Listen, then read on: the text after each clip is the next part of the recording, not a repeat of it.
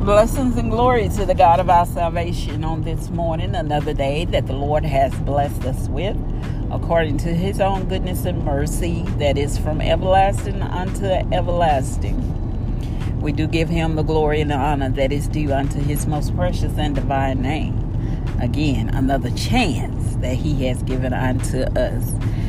As we begin this day with another With Purpose podcast designed with you in mind, understanding our purpose and our identity in Christ Jesus.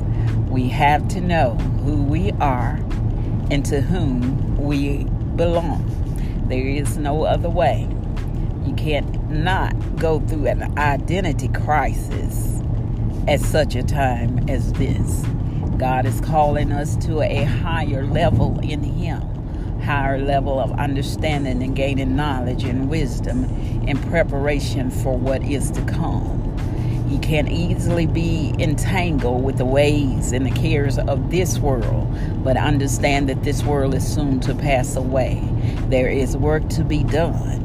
God needs bold soldiers that are able to stand in fearlessness and boldness of spirit. And you can only do that when you know who you are and the purpose and the call that he has on your life. It's time to take a stand for the God that we do serve. Amen. Amen. Well, let's continue to take a look at the book of Revelation as we continue our walk through the 7 churches that are in chronological order from the beginning after Christ's death. The church of Ephesus, starting with the church of Ephesus and all the way up to the church of Laodicea, and which is the 7th church that we now walk into. But as these churches have formed from the beginning of the shoreline of Asia Minor, which is now Turkey, they formed from the shoreline all the way to the inward land, and it was 7 churches that John was instructed through by the Lord as he was caught up in the spirits on the Isle of Patmos, where he had been sentenced to for none other crime than following the teaching and the will of God, following and preaching and teaching Jesus, the gospel. He had been abandoned there on the island, and while he was there, he was in fellowship with the Father, and the Father gave him words to pen unto the 7 churches during that time, but now have transcended through time and tell us the characteristics and the state of being of each individual church.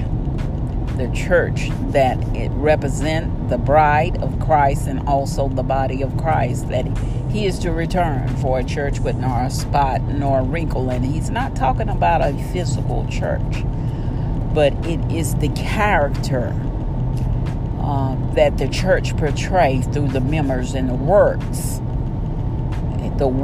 that are being done unto God. Realizing it's not about us, it's all about him, and there is work to do. And he told us greater works that you would do than he had done. So we're walking in the works, and we've made it up unto the church of Laodicea. And Laodicea is the final church, and it's also in the final hour, because as you read his introduction, he said that I am the Amen. And when we hear the word Amen, we either agreeing to the word of God, or when he said that Amen, it is finished. It is over with. So he starts out, he said, I am the Amen. Hallelujah to the Lamb of God. He is the truth. Praise God. He is holy. And as he introduces himself to each one of these churches, he is the faithful one. He is the witness. He's faithful, and he is a witness, the true witness of God. because it was from him that he came, and yet he is a part of them all in the same. So we make it to the church of Laodicea, and again he starts out with, I know your works, but remember his tone has changed since the church of Sardis, and spoke to the church of Philadelphia, and now we are at Laodicea again, and he is saying, I know your works. You're neither hot nor cold. And he told them that he'd rather just vomit them up, spew them out of his mouth. These are faithless Christians who have said to themselves, I am rich. We have no need of a God. In other words, they have everything that they feel that they need, living their best life. Sounds so familiar. They are now dependent upon themselves. They don't need God to provide for them. I am rich. I have everything that I need of.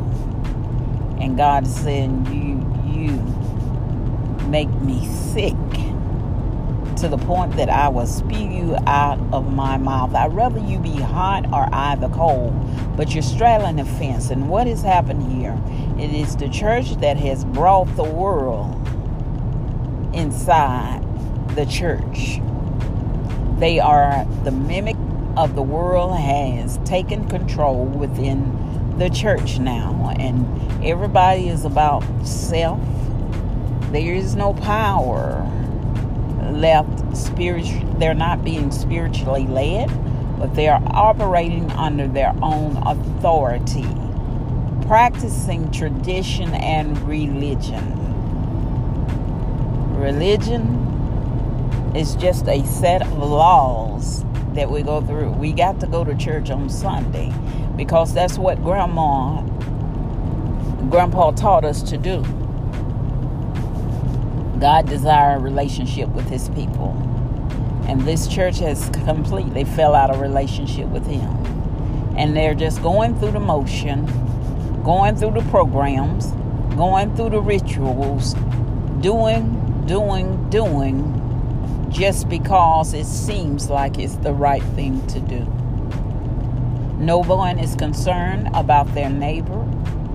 No one is concerned about obedience toward God.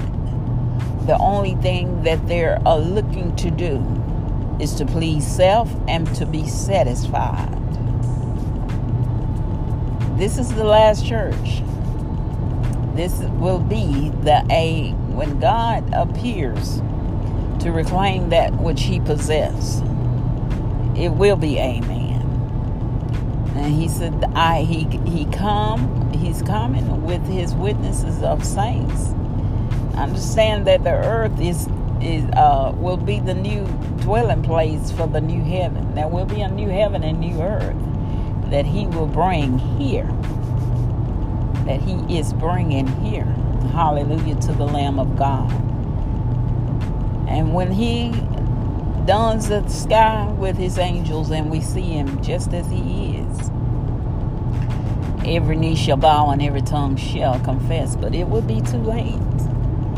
It would be too late. So as time progresses and the true enemy begins to reveal himself as the number of the beast, which is 666, and people begin to bow down and worship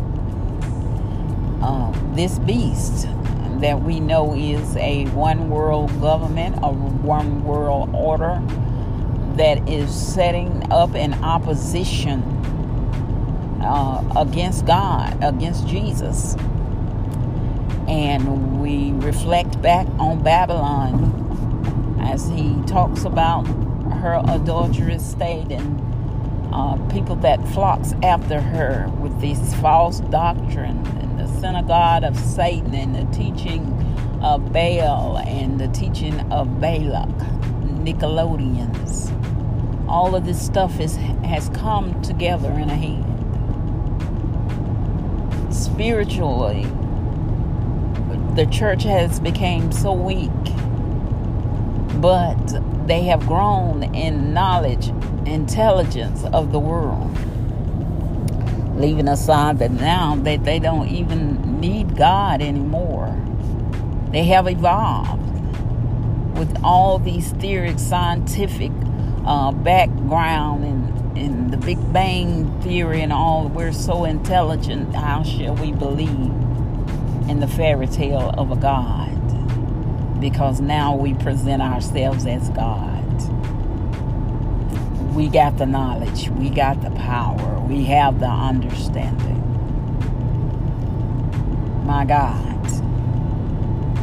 The weakened state of the church and following after self and self-preservation have fully left the first love.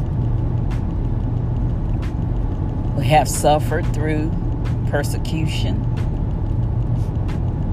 They have went through a demeaning state, being killed, sacrificed, martyred out, to a state of confusion, to a church of love, brotherly love.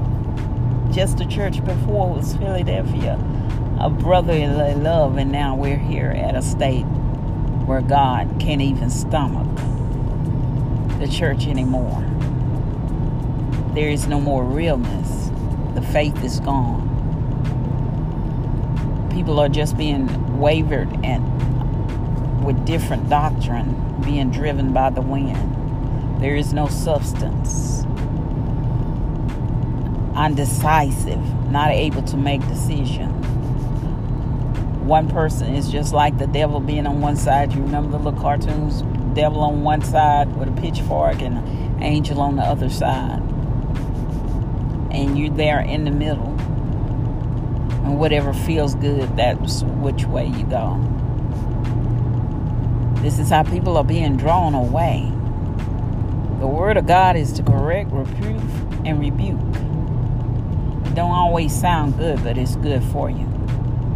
Just like he told Isaiah, as Isaiah 8, the word of God, when he was taken up in the spirit into heaven. It tasted good in his mouth and it was sweet, but it was bitter when it hit his stomach. Because that which is spiritual, the flesh, it goes against the flesh, and it calls a reckoning, a shaking in the spirit of the man. This is the state that the church is headed to. And this is knowledge that we have as we read the word of God.